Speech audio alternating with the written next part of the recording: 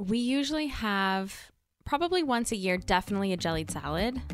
Like a peach jelly salad or an orange jelly salad. I love them. Okay, jellied salad, when I can't look at it because it actually tastes good, but when you look at it, you think, this is gelatinous goo that I'm putting into my body. This is gross. I think it's going to go out of my body the same way it's going into my body. Same consistency, probably. I mean, I do find it a weird side to a meal because it's very sweet. So you'd almost think that it was a dessert. Yeah. But it's not. It is with the rest of it. The turkey. No. The asparagus. The fact that we call it salad, that's BS. It is a salad. No, technically, what is technically a salad? I'm pretty sure it was coined in like the 50s. Right. So what is the requirement of a salad? I think there needs to be at least one green item in it. You can make them green and have shaved carrots in them. Yeah. Just use lime jello. That's ridiculous. Welcome to the Rom-Com Rewind Podcast. Hi, I'm Sarah. And I'm Devin. And like you, I love rewatching movies over and over again. And if you're joining us here, I'm going to assume you love romantic comedies. We do as well. So this is a show where we rewatch rom-coms, break them down a bit for you, maybe take a peek behind the curtain, dig beneath the surface, and decide, does it still hold up? Today we have Bridget Jones' Diary. Is it Bridget Jones's Diary or Bridget Jones' Diary? Jones's Diary? I don't know. Bridget Jones's Diary. It's a 2001 romantic comedy directed by Sharon Maguire. It's based on the 1996 novel by Helen Fielding. This movie led Renee Zellweger to an Academy Award nomination, a BAFTA, Golden Globe, and Empire Award nominations, and she was nominated for MTV Movie Award for Best Kiss. Oh, it was Good Kiss. Well, which one do you think it was? The one with Mark Darcy. Colin Firth. Yeah. You're right. That was the one that was nominated. Yeah. But I don't want to jump too far ahead. I thought the Hugh Grant kiss was also very impressive. You mentioned it. You actually said, oh, that's a good first kiss. Yeah. Bridget Jones's Diary is the story of Bridget Jones, played by Renee Zellweger. She's an early 30s, perpetually single British woman who's kind of struggling to find happiness and love in her life, and after vowing to change her life, she starts writing a diary to help keep her on track.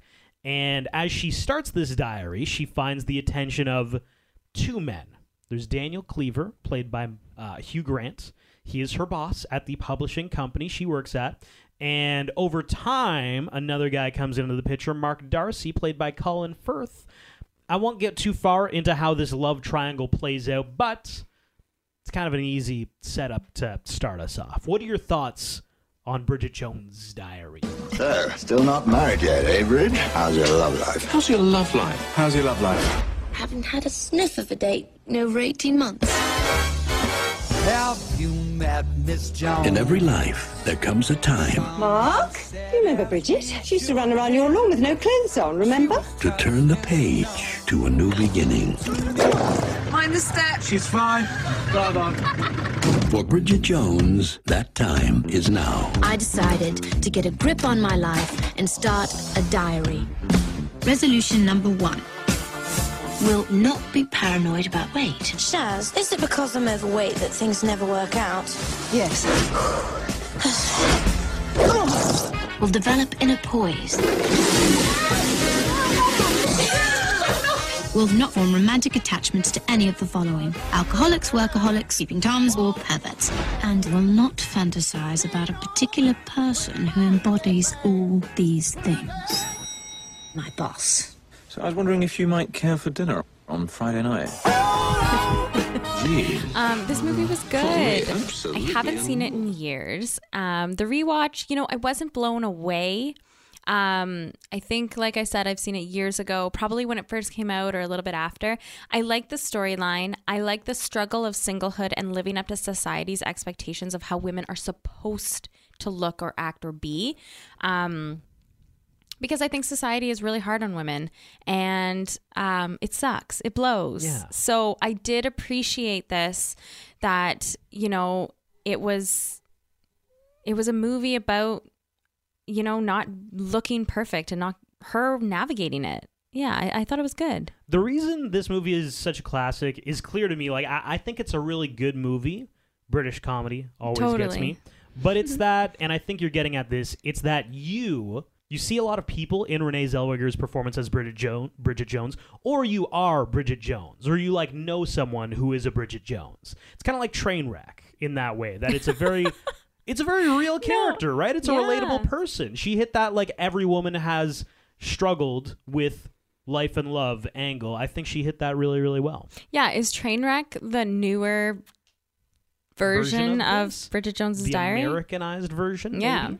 And you know what? I don't even know if it's a compliment for Renee. Like, you achieved a feat of being attractive and charming while still being average enough that we can all relate to you. Is that a good thing or a bad thing? I don't know. You know what? I'll get more into it in quick facts, but like she gained weight for this role. Yeah. Okay. Yeah. So it starts off with Bridget heading to a Christmas party that her parents put on every year. There's some real characters in her family. The creepy uncle, the overbearing wanting your daughter to get married mother, the loving, caring best friend father, her mother always trying to set her up with guys, trying to get her married off.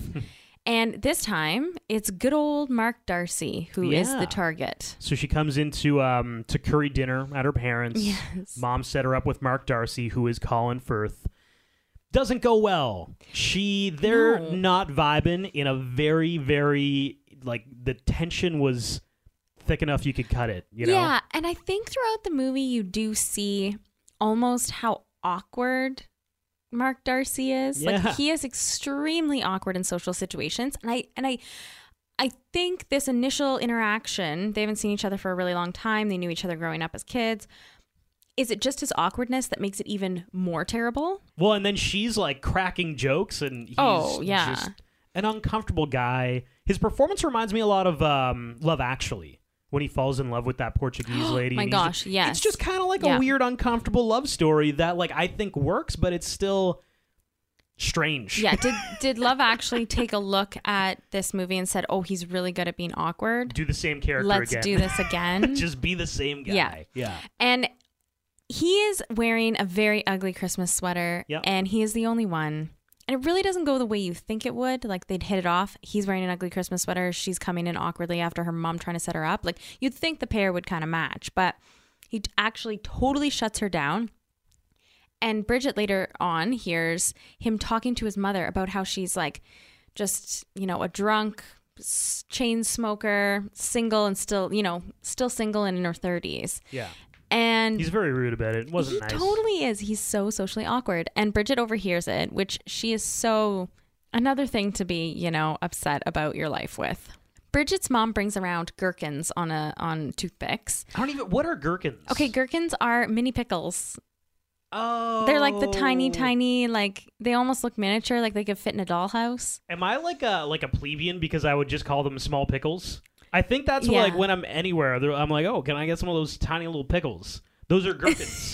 The way you said that, can I get some tiny little pickles? Can I get one of those tiny little pickles, please? Yeah, right over here. Thank you. Yes, those are gherkins. Wow. Yeah, and she's notorious for these. Like, she brings them out at every single, you know, traditional holiday dinner. Do you have a staple at every family gathering for you? In terms of food, not really. I just want to throw it out there. I cannot be the only person who did not know that those were gherkins. Should have said in the comments on Instagram, okay, at Romcom Rewind. No, not really. I mean, for like big dinners, we do like Yorkshire pudding as like one of the sides, which is kind of a big thing. But aside from that, there's nothing. Yeah, your mom does make really good Yorkshire pudding. It's a mean Yorkshire pudding, and this is a British romantic comedy. It all works out. We usually have probably once a year, definitely a jellied salad. Like a peach jelly salad or an orange jelly salad. I love them. Okay, jellied salad, when I can't look at it because it actually tastes good, but when you look at it, you think, this is gelatinous goo that I'm putting into my body. This is gross. I think it's going to go out of my body the same way it's going into my body. Same consistency, probably. I mean, I do find it a weird side to a meal because it's very sweet. So you'd almost think that it was a dessert. Yeah. But it's not. It is with the rest of it. The turkey. No. The asparagus. The fact that we call it salad, that's BS. It is a salad. No, technically, what is technically a salad? I'm pretty sure it was coined in like the 50s. Right. So what is the requirement of a salad? I think there needs to be at least one green item in it. You can make them green and have shaved carrots in them. Just use lime jello. That's ridiculous. So her parents, we get the impression that her mom is kind of always trying to set her up. Yes. At every time she comes home, her mom's setting her up with someone. To little success as well. Evidently. What was the worst part for you of coming home for the holidays and kind of dealing with your parents? Did they ever pull any of that BS on you? No, they never tried to set me up. But what I always found when I came home from school was when I would be leaving to go see my friends or go hang out with where are you going? What time are you going to be back? It's so annoying. And I'm like, I don't know. I don't know where we're going. I'm in my 20s. I can do what I want. I got a car. We're just going to meet up or I don't know what we're going to do. So I don't know what time I'm going to be late. Oh, okay. Well, can you let me know? Sure. And you were so used to doing your own thing. Oh, as soon as you get that freedom, you come back home and you're like, F off, Mom. Get out of my case. God. It was a struggle. And maybe you listening have had the same situation. My parents thought that I lived in a time capsule when I left home. Because there were times where I lived fairly far away from my parents, and I would come back home and they would be like, oh, did you bring some laundry for us to do? I'm like, guys, I got on a 4-hour flight to get here. I didn't bring a laundry basket with me. Do you think I don't do laundry? And they genuinely were like, well, I don't know. You haven't done laundry in a long time. It's like, I haven't lived at home in a long time. I've been doing laundry where I've been living, which is not here. And they just did not understand that concept. I remember when I was in residence at university, there were a few people who didn't know how to do laundry. And so our resident advisor in first year had to show them how to do laundry. That's adorable, by the way. Yes. Little known fact, I lit the microwave on fire. How? Because I forgot to put water in my Mr. Noodles. Oh, so you're just at least roasting ramen in the microwave. Yeah, in a styrofoam bowl, and it caught on fire, and the entire floor. So from then on, I knew how to make ramen noodles. Isn't this an episode of The Office? It's like season 2. Yes. Ryan tries to microwave something. It set something on fire. Yes, that's why. That's me. Apparently, in business school, they don't teach you how to operate a toaster oven because some smart, sexy temp left his cheese pita on oven instead of timing it for the toaster thing. Wow, okay. Well, I guess they don't teach how to operate a toaster oven in business school. That's exactly what I said. Hey, did you miss that day there, Ryan? Were you absent? Toaster oven 101? You failed? I'm so sorry. They call him Fire Guy. Yeah, we had to get rid of the microwave because it smelled like burnt. Oh, my God. Burnt ramen. From this kind of after Christmas, she decides that she's going to come up with some resolutions for New Year's.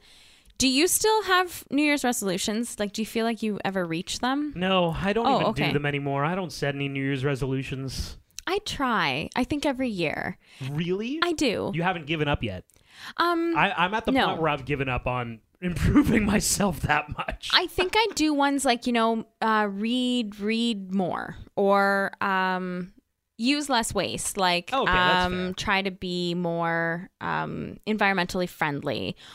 Work on those. I agree with that, but I don't like the sentiment that wow, new year, new me. Oh, yeah, it's you can wake up on a Wednesday in July and decide, hey, you know what? Maybe I should compost more. You know what's funny though? We always do New Year's resolutions on New Year's, but shouldn't we do resolutions like New Year, New Me on our birthdays because that's when technically we're born? That's the new year for you. Yeah. Sure. Why not? There you go. I agree. Everyone, if you want to start in July, you can start in July. But if you want to start in October, you can start in October. Just if you want to be a better person, go ahead and do it today. Just the concept of somebody being like, "Oh, I could change my life, but it is I'm gonna wait November, till January, so I might wait a good month and a half." I'm gonna wait till January 1. Make those changes. Yeah. So Bridget and her boss Daniel, Hugh Grant, they start flirting very heavily. They do. Hot and heavy. I'll be honest, it's 2001. I don't think you could do this movie the same way again without some workplace harassment conversations coming up. Big time. I'll be honest, Hugh Grant ends up making it charming. He makes some kind of skirt joke. I still don't understand. I think it was a joke about how her skirt wasn't high. It was so high that it was really short. Yeah. And that's kind of, he emailed her that. She emailed him back. Yeah. A quirky, funny little quip as British people do, and they start getting attracted to each other. Yeah, and I will seems. admit the skirt joke took me a little bit to get. Yeah, we had to go back and rewatch it. Like, wait, the skirt? Are you missing your skirt? I don't understand. Yeah, I think it was because it was so short that she left it at home. Right. Haha. She was also wearing what she was wearing out the night before. So yes, yeah, and I think like a big part of this movie for me was that Bridget Jones or Renee Zellweger spoke very softly in this movie. And so you really had to listen to her when she spoke, and you had to have the volume up quite high. Captions might even help, to be honest. Captions might have helped. Yes, I didn't think of that. Yeah, that was the one note for me. She spoke very softly in this movie, so sometimes I couldn't quite hear, which is why we had to rewind the skirt joke because I didn't quite catch it. So at this point in the movie, Daniel and Bridget they're really flirting, and their company are launching a new book. And they have a launch party for that book. For some absurd reason, they decide, hey, Bridget Jones, she's going to be the one who's going to step up to introduce the author. And side note, Mark Darcy is also at this party. I can't really remember why, but he was there. Yeah, he's always there. He just shows up places that she is also at. But Bridget Jones, she's announcing the book, and she calls it the greatest book of all time. And then as she gazes out into the crowd, she realizes, oh my God, there are a lot of other authors who are clients of our company in the audience. Welcome to the launch of Kafka's Motorbike, the greatest book of our time.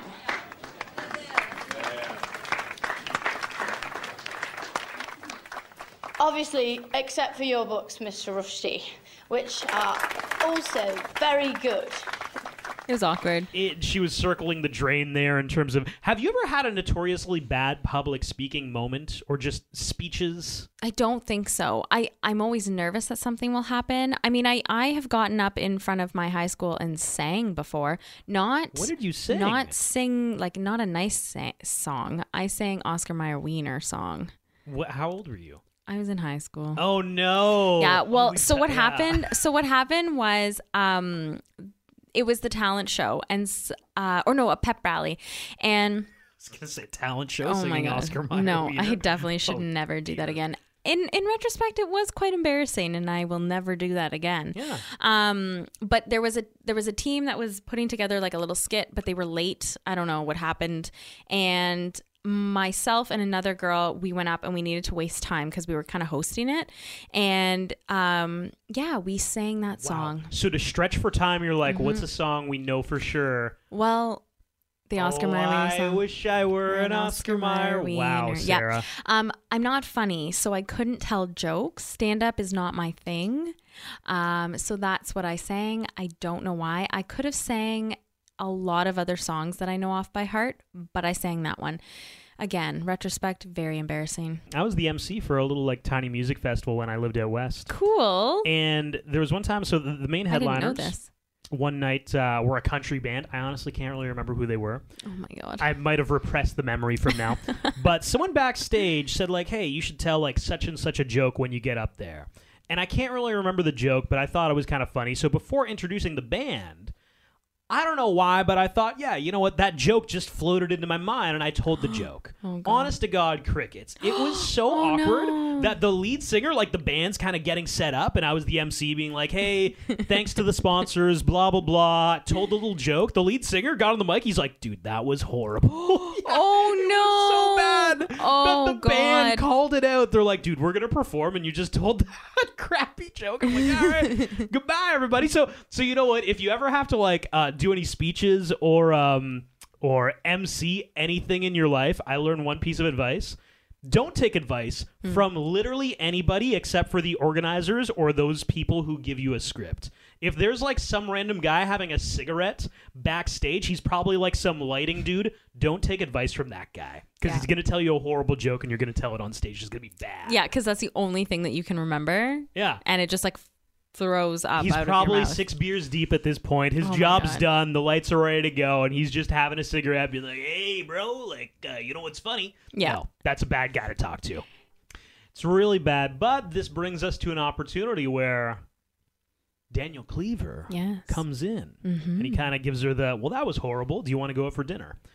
Which I mean, coming from anybody else, it would be like, no, idiot. But coming from Hugh Grant, you're like, nah, fair enough. Let's go for dinner. Yeah.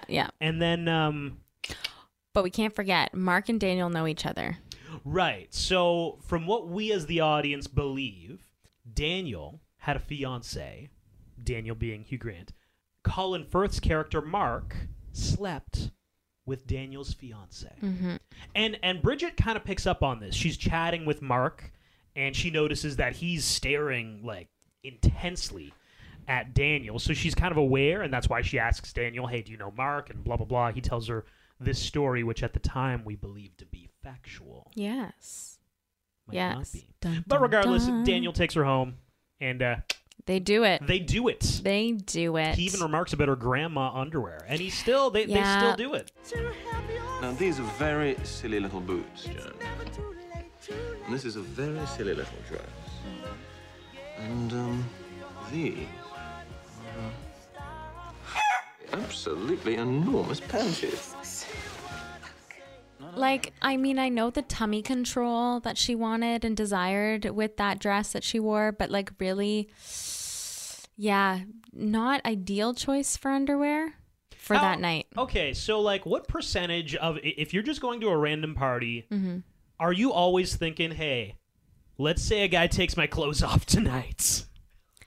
What do we If look you're at? single? Is that something that you constantly have in mind? You should be single. Yeah, I mean, you don't want to wear, like, gross underwear. But I mean, like, 100% of the time, are you thinking about that? Every single party? Pretty close. Wow. When you're getting ready. Wow. I knew somebody who used to match their underwear and bra every single day. That's absurd. Every single day it matched.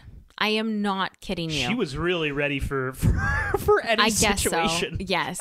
But I remember, like, being like, no, like, there's got to be. She's like, no, they matched in some, like, color or design or whatever. She's going to the zoo. She's just going to the drugstore to grab. I don't know. She whatever. might. I don't know, but who knows? Always, I could meet the guy in my dreams, and he could want to have sex with me right this second. Yeah, I mean, she'd be ready. Wow. Yeah. That's preparedness. It was. It really was. I mean, all I thought of was, like, the dollar signs, the amount of money that she'd spend on bras and underwear. Oh, true. That's a good point. So just quickly, her parents are going through a rough patch, and so they actually end up splitting up.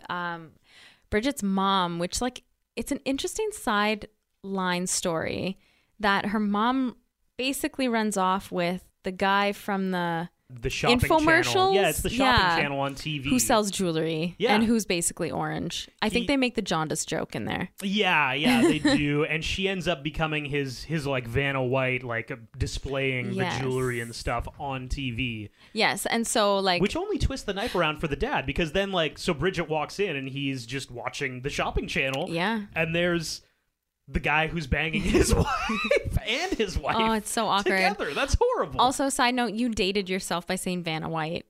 Yeah. So, what's like when a magician has an assistant? Oh, is that how we describe it? I don't know. But not everybody's going to know the Vanna White. You're right. You're absolutely right. So they go on a weekend away. Bridget's family has this like thing at the end of the weekend, but instead they kind of leave a few days earlier to get a mini like, I don't know, getaway in. Is this when you know you're in a relationship? Thank you. I was so hoping you were going to bring that up. Because that's what Bridget thinks. She said she calls it like a mini break or whatever. A mini break. Does that mean that he's committed? Am no longer tragic spinster, but proper girlfriend of bona fide sex god. So committed that he's taking me on a full-blown mini break holiday weekend. She thinks so. Yes. Do you think that's the case? I think if you're willing to spend that much time together, yeah, like you guys are dating. You don't think so? I think guys will go to great lengths to get laid. And like a weekend out at some like, they got their own room. It's like a nice little chalet kind of vibe. I guess that's romantic. You don't care because you'd want... I think just like Daniel's situation, hey, like that's coitus in a different place. We're just going to have sex somewhere else. Awesome. Place. I'm down for that. Sure. Let's go. Oh my gosh. And then he ditches early, which is classic. Oh, it's yeah. a classic move. Yeah. So like they're in bed and she asks him if he loves her. But when they wake up. Oh my God. Terrible move, by the way. Yeah. Don't do that. And he needs to go back to the office right away. Is it because he later reveals that the U.S. He later reveals that the U.S. is coming because they want to buy the company, and he's in hot water and blah, blah, blah, blah, blah. But I think it's really because she said that, like, do you love me? For sure. And listen, like, if you're in that situation, anytime a guy feigns some kind of work, like, oh my God, like, I just got a call from my boss and blah, blah, that's the easiest excuse. Yeah. That is so simple Like, to pull, execute. shoot, pull, shoot, pull, yeah, shoot. Yeah. So, no, it's definitely because she said, I love you. Shouldn't have done that. You got the fish on the line, but you can't reel it in too fast, Bridget. You gotta play around a little bit. Play the game. Yes, yeah. You gotta wait a little bit longer before you like play the love card. 2 cute things about this weekend, though. Well, no, sorry. 1 cute thing. The boat scene was cute and funny. The boat scene was adorable. Very, very cute. When Hugh Grant is standing on both boats. He also looks really hot in that scene. Yeah, he does. He's standing on both boats. He's got a cigarette in his mouth. Once again, I think he's got a beer can in the other. I can't remember. Like, I'm the greatest ever, or some shit like that. Mark Darcy is staring longingly. So my other note was like, turns out that Natasha and Mark are there again. So Natasha is Mark's like pseudo girlfriend, but like not really, because Mark doesn't really want to date her, but his parents have pushed her on him. Yep. So she turns up to the party that her family's been putting on as a bunny. It's a Tarts and Vickers part, or it's Tarts and Vickers. I'm happy you know or remember what it is. Well, I had to look it up because it's absurd. I don't know if this is a British thing, but it's essentially half of the males are like priests and some kind of the religious figures, I guess. Yeah. And the women are, which did not age well, bunnies and sleuths? Yeah, I don't know the proper word. I don't really know. It's not a good look. It's and then definitely awkward. It turned out that the party theme had changed, and Bridget Jones was the only one who didn't know. Well, and her dad. Oh, that's right. And I think another cousin. One other guy was like a cardinal or something. Yes, yeah. It was very awkward. It was the creepy uncle's decision not to tell Bridget. Bridget comes back to town to see Daniel, and she's suspicious kind of thing when she gets back. She goes, oh, I just wanted to see you. And then she hears a noise and she checks the bedroom. Nobody's there. And then as she's on her way out, she sees a cardigan that's pink, so of another woman, and runs upstairs and sees this woman sitting in the bathroom naked and she says, the woman sitting on the thing says, I thought you said she was skinny. Daniel Cleaver's been cheating. That's awful. And here's the thing. That woman is his American fiancée. Oh my God, I know. He wasn't cheating on Bridget Jones. He was cheating with Bridget Jones, but it seems like they had an open... Yeah, she was the other woman. That was a fun twist. Was it a fun twist? Yeah? Yeah, I thought it was a fun twist for you? Okay. We needed some conflict in our story. Yeah, like how was everything going to come to a head, right? And it does a few times in this movie. Everything kind of comes to a head. There are many impassioned speeches in this movie, I found. That are all terrible, yes. Well, not all terrible, but a lot of them are terrible. They're kind of odd. They're especially the ones from Mark Darcy are a little bit off. It's like off pace, you know? It's like somebody throws a ball at you and it's just coming a little too slowly. You don't know if you should reach out and grab it or if it's going to come to you. Oh, if that makes sense. My God, that is such a good description of what his conversations are. Yeah. You think just kind of floating in the air a little too long. So she again decides, so this is like, New Year's resolution, but in the middle. She gets rid of the cigs, gets a whole bunch of self-help books, does another kickstart to her life. She gets a new job. She quits in the most epic way by telling Daniel Cleaver off in front of everyone. Do you have any good quitting stories? I don't. I don't think I've ever quit. Because this is a great quitting story. Oh my God, yeah. Bridget learns of Daniel's infidelity. He is, engaged to this American woman. She decides, I cannot still keep working with this man, so she quits. Yeah. And when he tries to argue with her about it in front of the entire office, it's kind of one of those moments where everybody's eyes are on them. Well, I just think you should know that, Simon, there are lots of prospects here for a talented person. Yeah, just give me a minute, will you, Simon? Thanks. Right-ho, boss man. Lots of prospects for a person who, perhaps for personal reasons has been slightly overlooked professionally. Thank you, Daniel. That is very good to know. But if staying here means working within 10 yards of you, frankly, I'd rather have a job wiping Saddam Hussein's arse. So good. Mic drop. Absolutely. Here we go, Bridget. Yep. And then she starts her new job as a reporter And her first gig is a disaster. It's at the firehouse. Do you remember this? Can I say, this is the one part where the movie really lost me?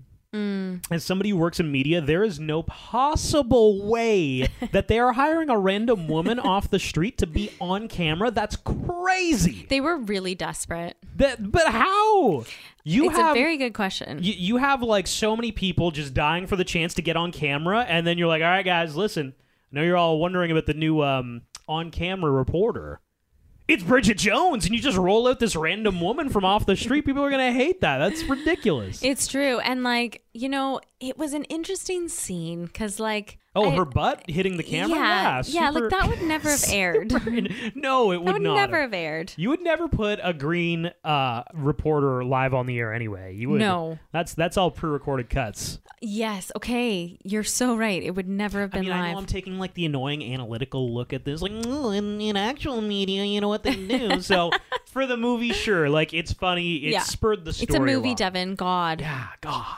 Okay, so they have a family dinner for Bridget's birthday. Yeah. And Mark Darcy just comes over, and he actually is so kind to her and helps her cook the meal, which I thought was really cute. Well, before that, we do have a moment where she goes over to like a couple's friends hangout. Sorry, that's what I have. And Mark Darcy is there with his significant other. Yes, Natasha. And everybody kind of makes fun of Bridget Jones for the firehouse scene on TV. Mm-hmm. And I think there were some jokes about her butt or something. And her single life. And her single life. So she like stomps off. But this is the moment where Mark Darcy approaches her and he says, listen, like... I realized that when I met you at the turkey curry buffet that I was unforgivably rude and wearing a reindeer jumper that my mother had given me the day before. But the thing is, what I'm trying to say very inarticulately is that, in fact, perhaps despite appearances, I like you very much. Apart from the smoking and the drinking and the vulgar mother and the verbal diarrhea. No, I like you very much. Just as you are. Oh my God, which like that is a major quote from this movie. In very Colin Firth fashion, it took maybe an extra 30 seconds to get to that point. But yeah, it was really nice. Yes. Yeah. And just like, you know, throughout this little segue, it goes into how Mark Darcy actually defends this guy who Bridget is reporting on. Yeah. And as a nice gesture, gives her an exclusive interview. So like all these nice things are starting to be seen from Mark. He's not really overly awkward with her anymore. You know, he's said that he likes her just the way she is, gives her this exclusive interview, you know, comes over and helps Bridget make dinner for all of her friends for her birthday because it's going down the drain. It's a horrible, horrible mess that she's making for dinner. She has blue soup. It's terrible. But at that friend's dinner for her birthday party, Daniel shows up. Hugh Grant walks in. And sweet talks her. Ugh. And it's so annoying because he only likes her for sex. Bridget Jones is starting to come to that realization. She's also really starting to like Mark. Yeah. And then and Mark kind of sees the way that Daniel is interacting with Bridget. He decides to remove himself. He walks away. Only 15 seconds later to walk back in and be like, let's throw down. And we have a fight scene in this movie. This is my best scene. Oh, this is amazing. This is my best scene. It's actually my best scene as well. Okay. Yeah, well, I mean, it really is that good. I loved the filming of this, how they go in and out of the Greek restaurant and how they're in the street. And just, it's two 35-year-old men just awkwardly having a fight. You're missing the best part, Sarah. Continue. It's raining men. Oh my God, Hallelujah, yes. it's raining men. As they're grappling with each forgot. other. And then there was some great comedic moments because they're in the restaurant and then like Happy a birthday cake starts coming out. So they actually stop and like, happy birthday. Yeah. Like I said, the filming was just so good in this scene. It was just back and forth and it was so well done. They did a phenomenal job. So at the end of the fight, Daniel, you know, Bridget picks him up and he tries to sweet talk her again because Mark Darcy just walks away. And he says, if I can't make it with you, I can't make it with anyone. And it's one of those speeches where he's saying nice things, and you're like, oh, wow, maybe Daniel Cleaver isn't that bad of a guy. And then he hits that line. And it's just so shitty. What a shitty thing to say to someone. Horrible. And then as the story moves on, it turns out that Mark Darcy has also moved on. That girl who he was, I guess, pseudo-dating, he's decided, yeah, that's my girl, and actually, we're going to the States together. Yeah. So he got a job in the U.S. and yeah, she's kind of missed her chance with Mark. But she shows up at this going away party, is it? It's a party. And at that point, we learn that Darcy and his girlfriend, Mark Darcy and his girlfriend are going to the United States. And she actually has a little speech here. Yes, she does, which, again, it's not great. But it's a speech, yeah. It's something. You're haughty and you always say the wrong thing in every situation. And I seriously believe that you should rethink the length of your sideburns. You're a nice man, and I like you. So, do you not like the speeches in this movie? So I like some of the speeches. Her speeches make me laugh. They're hilarious. Okay. They're terrible, but they're hilarious. Okay, good, because I was like, their speeches are pretty good. She thinks that he leaves. They're going to go to Paris for the weekend. Her friends are, in a cab ready to go, and he shows up on their way, or on her way to the cab, and Mark says he's staying here, and... What are you doing here? I just wanted to know if you were available for bar mitzvahs and christenings, as well as ruby weddings. Excellent speech. I thought that you were in America. Well, yes, I was, but I realized I'd forgotten something back home. Which was? Well, I realized I'd forgotten to kiss you goodbye. Do you mind? Her and Mark kiss. Not really. And she invites him back up. She goes into the bedroom to change into her leopard print underwear, and Mark Darcy reads her diary, it's awful. I hate Mark Darcy. Yeah. He's the worst kind of human. He's boring. She's been keeping this diary since just after she met him for the first time. In that first meeting, he's a very abrasive guy. Yeah. She met him a few more times, and he wasn't much nicer for a few of those meetings until he finally starts to warm up to her. So I would say what was in the diary was justified, but of course, he's reading it after the fact. Yes. It would appear that he's heartbroken. Yes, it does. And he leaves and he's walking away, and Bridget is yelling from the window. She puts on her running shoes, does not put on pants, and runs down the street with her knickers. Her leopard print knickers all the way down the street after him. That is an iconic scene. This is very close to my favorite, like the best scene for me. And he wasn't actually leaving. Yeah, she catches him at like a corner store, and he's like, well, I'm hanging out. He bought her a new diary for a new start, which is really cool because that's big for her throughout this movie, is these new starts, these resolutions, these I'm going to stop doing this, and I want to kickstart my life again. But we do find out that it was actually the opposite. We find out that Mark was the one with the fiance, and Daniel Cleaver was the one who banged his fiance. And they were actually best friends. Yeah. So Which is it was awful. Totally the opposite of what we learned earlier in the movie. Yeah, and can we just really quickly talk about the first kisses in this movie? Oh my God, they were amazing. The Hugh Grant first kiss, very good, but man, the Colin Firth first kiss? I'll be real, romantic comedies take notes, because you have 2 A+ first kisses in a movie. Some rom-coms can't even nail one of them. No, you're so right. They can't. Yeah. And this was epic. It was like out of this world. Very well done. Like, I believed they were in love both times. I like that. Yeah. Yeah, you did believe in your heart. I mean, the second time you believed a little more, to be yes, fair, because yes. you knew Colin Firth was the guy, but spoiler alert. Are we on to quick facts? We are. Quick facts. The source novel came about from an anonymous column about single life written by Helen Fielding. The iconic fire pole scene almost didn't make it into the movie. The day they were filming the scene, they actually had ran out of time to get the shot. However, later on a pickup filming day, they were able to film it.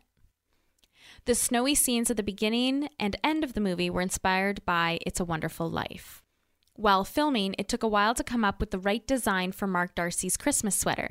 They had 20 to 30 knitters come up with design ideas for the ugly Christmas sweater that Mark Darcy wears when he meets Bridget Jones. They had people knitting those? Yes. Oh my God. Yeah. Welcome to 2021. Go to any thrift store. I You know. can find like a million of those. Yeah. So also, not sure if anybody caught this, but it's also a moose and not a reindeer. So a lot of the characters are based on people in Helen Fielding's life. These include Jude, Tracy McLeod, and Shazzer, Sharon Maguire, also the film's director. Renee Zellweger spent 3 weeks working at a publishing house called Picador in London to prepare for the role. The only people who knew that she was an undercover film star was her boss. Her name was Bridget Cavendish while she was there. Last name Cavendish because she was to be passed off as the sister of Jonathan Cavendish, a friend of one of the company chairmen. She also kept a picture of her at-the-time boyfriend, Jim Carrey, and coworkers wondered why she had a picture of him on her desk but never asked. Wait, so did nobody know who Renee Zellweger was at this point? I guess not. She was an American actress, so probably not. Hugh Grant only signed onto the movie when Richard Curtis was announced as the writer. Toni Collette declined the lead role because she was on Broadway starring in The Wild Party, and Kate Winslet was considered for it, but producers decided that she was too young. Renee Zellweger gained 17 pounds for the part, consulting a dietitian and endocrinologist who devised a regime of 3 full meals a day, multiple snacks, and no exercise. I also read, though, that it was 25 pounds that she had gained and not 17. So I don't know which exact one, but she did gain weight for the role. Renee Zellweger smoked herbal cigarettes rather than tobacco. She was also 32 years old when the movie was made, just like Bridget was in the movie. There are 3 Harry Potter vets in this movie. No, this is my honorable mention. Oh, do you want me to not do it? No, go ahead. Do you have all 3? No, I've got Moaning Myrtle. Mm-hmm. I've got Poppy Pomfrey. Madame Pomfrey. Jim Broadbent, who plays Bridget's father, played Professor Horace Slughorn in Harry Potter and the Half-Blood Prince and reprised his role in Harry Potter and the Deathly Hallows Part 2. I will keep the rest for you as your honorable mention. In order to make her English accent seem more natural, Renee Zellweger kept it on set even when she was not shooting. Hugh Grant said he had not heard her speak in an American accent until the wrap party after the movie was complete. Some UK wine experts blamed the movie for the dip in Chardonnay sales. The main character drank a lot of wine throughout the movie, but she often indulged in scenes where she was emotionally distraught from her quest to find a husband. This was the second time that Colin Firth played a Mr. Darcy. The first was on BBC's 1995's Pride and Prejudice. Daniel Cleaver was based on George Wickham from Pride and Prejudice. The epic fight scene between Hugh Grant and Colin Firth wasn't choreographed. So they were just doing that. Yeah. Awesome. Isn't that amazing? I love that. This movie is the only one in the franchise to gross more at the box office in the US than the UK. The movie has different end credits in different countries. In Europe, Australia, and Latin America, the credits show a montage of still plus interviews about Bridget and Darcy with Daniel Cleaver, Mrs. Darcy's parents, and Bridget's boss. In North America, they show a young Bridget and Mark running around the backyard and paddling pool in a home video. These interviews can be found as the deleted scenes, the final deleted scenes, on the North American DVD, while the North American credits are found in the deleted scene material on the European DVDs. The casting of Renee Zellweger as Bridget Jones initially caused some controversy. Fans of the book were outraged over the fact that an American actress was going to play a very British Bridget. It was quickly silenced after her performance received nearly unanimous praise and an Academy Award nomination. Renee Zellweger has said that she's opening to revisit her role as Bridget Jones in the future. Honorable mentions. Okay, so my honorable mention is a Harry Potter vet, but not for the reason of Harry Potter. My honorable mention is Shirley Henderson, who plays one of Bridget's best friends, Jude. She plays Moaning Myrtle in Harry Potter, but she also is the voice of Bubba Frick in Star Wars: The Rise of Skywalker. Whoa. Yeah. I thought Bubba Frick was the one that fixes C-3PO. And he has that wild... Bubba Frick, can you help us with this?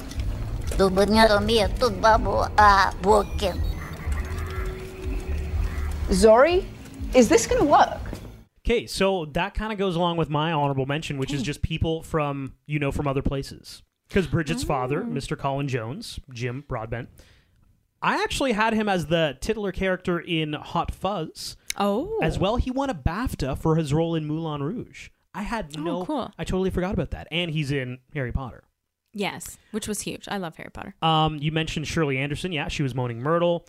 Bridget's mother, Pamela Jones, is played by Gemma Jones. That's the actress's name. She was Poppy Pomfrey, or Madame Pomfrey, in the Harry Potter series. But one person you did not notice was Uncle Jeffrey. The creepy uncle? That guy is James Faulkner. Okay. And he was Randall Tarley from Game of Thrones. Oh my gosh. Samuel Tarley's father. You know what? Broadbent was also in Game of Thrones. What? Yes, he was. Yes. Yep. Oh my God. This movie just has so many so many things. I didn't know that creepy uncle was okay. I love it. Randall Tarley. That is a great honorable mention. He gets set on fire beside Tom Hopper. Right? He gets burned. Our boy Tom Hopper. Yeah. That's his dad. That's Tom Hopper's dad right there. Okay, I love this. This is awesome. What should have beens? I don't have any what should have beens because I really do think Bridget ended up with the right person. I was about to say, should this be the only Bridget Jones movie? Like, I've watched this one before, but I'll be honest, I haven't watched 2 or 3. Don't know what happens. I've heard Hugh Grant comes back in some capacity. He does. He comes back for the second movie. The third one, he doesn't. Is it necessary? Like, were there 3 books? I feel like we tied everything up in a nice little bow here. We did. I mean, the other 2 were very successful, so why not? And overall rewatchability. Yes. So my rewatchability is as follows. Chemistry, 4. Storyline, 3. Thirst Factor, 4. Imagination, 3. Soundtrack, 3. Cheese, 3. For a total score of 3.33 out of 5. Oh my God, we are having wildly different scores this round. Oh, okay. Is yours lower? No, it's higher. Oh, okay. Much higher. Wow. I had chemistry 4.5. Okay. Storyline 4. Mm-hmm. Thirst Factor 4. Wow. Imagination 4. You liked this movie. Soundtrack 5. How could you have it anything else? Oh, because it's Raining Men? Not just that. Well, what's the opening song? Attraction.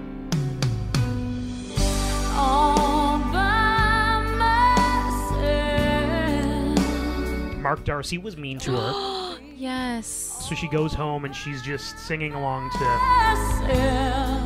Okay, I have to say, I am terrible at the soundtrack scoring. Yeah, you are. I am. I recognize that. So please, don't believe me. Cheese I gave to a 4, which is a 4.25 wow, out of 5. You love that. And I actually don't think the movie was that amazing, but hey, you add up the scores. 4.25 is what we get. Yeah. And this has been the Rom-Com Rewind of Bridget Jones' Diary. Make sure you follow us on Instagram at Rom-Com Rewind and TikTok and Spotify. If that's where you're listening, follow us and subscribe on Apple Podcasts. Thanks for listening.